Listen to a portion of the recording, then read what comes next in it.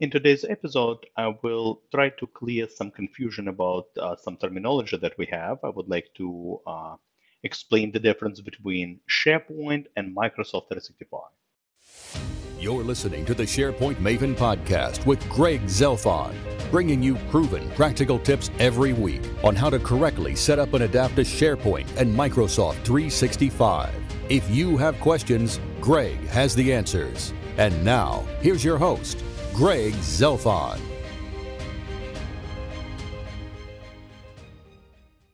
Hello again, this is Greg from SharePoint Maven, and welcome to episode 144 of the SharePoint Maven podcast. Now, as the name of my business and my blog implies, I mostly specialize in SharePoint. However, as I have been working with my clients over the years and get emails from my loyal followers, I always see that there is confusion in terms of terminology that we have. Lots of times I see people and users confuse SharePoint and Microsoft 365. Some really do not understand the difference. So in this particular episode, I would like to fix that and essentially explain to you the difference between these two pieces of terminology. Now let's start with SharePoint, and I'm pretty sure if you have been a loyal listener of my podcast, I'm pretty sure you're already familiar with what SharePoint is. But we have had SharePoint for more than 22 years now. We had it since 2001. And historically, obviously, SharePoint, I call it kind of a Swiss Army knife of collaboration, but historically, SharePoint has been used by organizations for two major objectives, two major use cases. The first one is the intranet communication hub. All right. So a company typically, you probably don't need it if you are like, 5, 10 people. But if let's say you have 50 people, hundreds of people, users, obviously thousands, you do need an intranet. And essentially it's something that allows, organizations to create pretty much like an internal website where they would publish news announcements, links, maybe project-specific information that you would typically find maybe on team sites and then teams, but more, kind of HRs, type of information. Essentially, the information you want to communicate to your employees on a daily basis. Again, a typical intranet would have obviously a home site and, kind of the main site accessible by all the employees, and then let's say you have HR department and legal department and IT department. Each department will have its own site, and the expectation is that that particular department, let's say HR, will manage the content, the look and feel of the site, and all the employees would be read-only, essentially visitors to that particular site. And obviously, the major objective here, right? The primary focus here are the kind of the employees, even like, let's say new employees, right? If there is a new person starting in the company, they can quickly navigate around and navigate to the HR site, find some, procedures and policies and employee handbooks and whatever information they need. So obviously, right, I mean, intranet is quite more, capable. You can, sky's the limit in terms of what you want the sites to look like, what kind of information you want to put up there. But once again, the major use case of SharePoint, at least, well, one of them is the intranet, communication hub. The second major use case of SharePoint is, document management. And that's how I think a lot of organizations are introduced to SharePoint and were introduced to SharePoint in the past. And, primarily a lot of organizations were using and are still using SharePoint more like a file server, essentially a document repository. And historically, SharePoint has had some amazing document management capabilities. If you store your documents in SharePoint, you can move and copy them to any other site. You can share them internally and externally. You can also, check in, check out. You can also co-author documents. One of the features that obviously makes SharePoint really powerful, something that many other document management systems do not have, is the ability to utilize metadata. Right? You can create metadata, columns, and tag documents, and this will allow you, of course, to filter and group and sort the documents within the library any way you want. And of course, on top of that, you can also synchronize your libraries locally. So, long story short, SharePoint has had historically and obviously now has some amazing document management capabilities.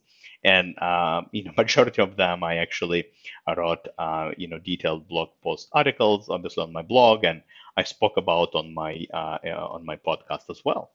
So these are the two primary use cases of SharePoint. Again, the internet, the communication kind of aspect, as well as the document management aspect. Obviously, SharePoint is quite more, is quite capable. There are other, features. There are other use cases for SharePoint, but the ones I told you about, the internet as well as document management, are kind of the primary two use cases. Now, that's kind of SharePoint. All right. So that was a brief introduction to SharePoint. What is Microsoft 365? So look, what happened back in 2011? Like I said, we had SharePoint since 2001. What happened back in 2011 was this: Microsoft did this. They said, you know what? We have all these great tools. We have SharePoint for collaboration and document management. We have Outlook for email. We have Word, Excel, PowerPoint. Let's take all these tools together, bundle them up, and let's call this thing Microsoft 365. Now, to be accurate, originally it was actually called Office 365. So if you Google this, topic, or if you read some old articles on the internet, you might find a reference to Office 365. A few years ago, they went through a bit of rebranding. So it used to be called Office 365. Now it's called Microsoft 365. Same exact thing. So Microsoft 365 is essentially a suite of products, SharePoint included. Now, to access Microsoft 365, obviously, when you log in to SharePoint or Outlook, it doesn't really matter, or Teams, in the upper left-hand corner, if you click on 9 dots, we call this Microsoft 365 App Launcher. And that's essentially your Microsoft 365. It will show you a list of all the different applications that are part of the Microsoft 365 ecosystem. Now, it kind of depends, in terms of the applications you get, it kind of depends on what kind of license you have. All right. So, most of the licenses have SharePoint and Teams and OneDrive and Outlook built in. But, obviously, if you have some enterprise licenses, and I'm not a licensing expert, by the way, but obviously, if you have some high-end licenses, you get a different mix of products. But SharePoint and OneDrive and Teams and Outlook and majority of those applications are kind of included in each and every plan.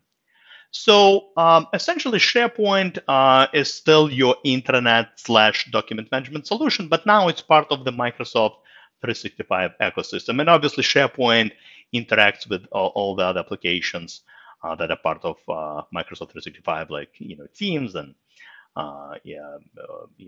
obviously OneDrive and Outlook and lists and so on. Now, one other big change occurred during that shift to Microsoft 365. So again, back in 2011, when Microsoft created this new offering called back then Office 365, but we now call it Microsoft 365, another big change occurred. All the tools I mentioned to you just now, essentially all of these Microsoft 365 apps became available in the cloud. And what that meant is that from that point on, there was really nothing for you to download. If you wanted to utilize SharePoint, essentially from the user perspective, right? You just access SharePoint from any computer with a browser and a Wi-Fi connection. Essentially, instead of the servers that companies had to install in the tenants and the environments, now all those applications essentially are hosted by Microsoft within their data centers. So you no longer need to install SharePoint. You no longer need, as an organization, to install Outlook. Exchange, right? Essentially for Outlook. All those tools are web-based.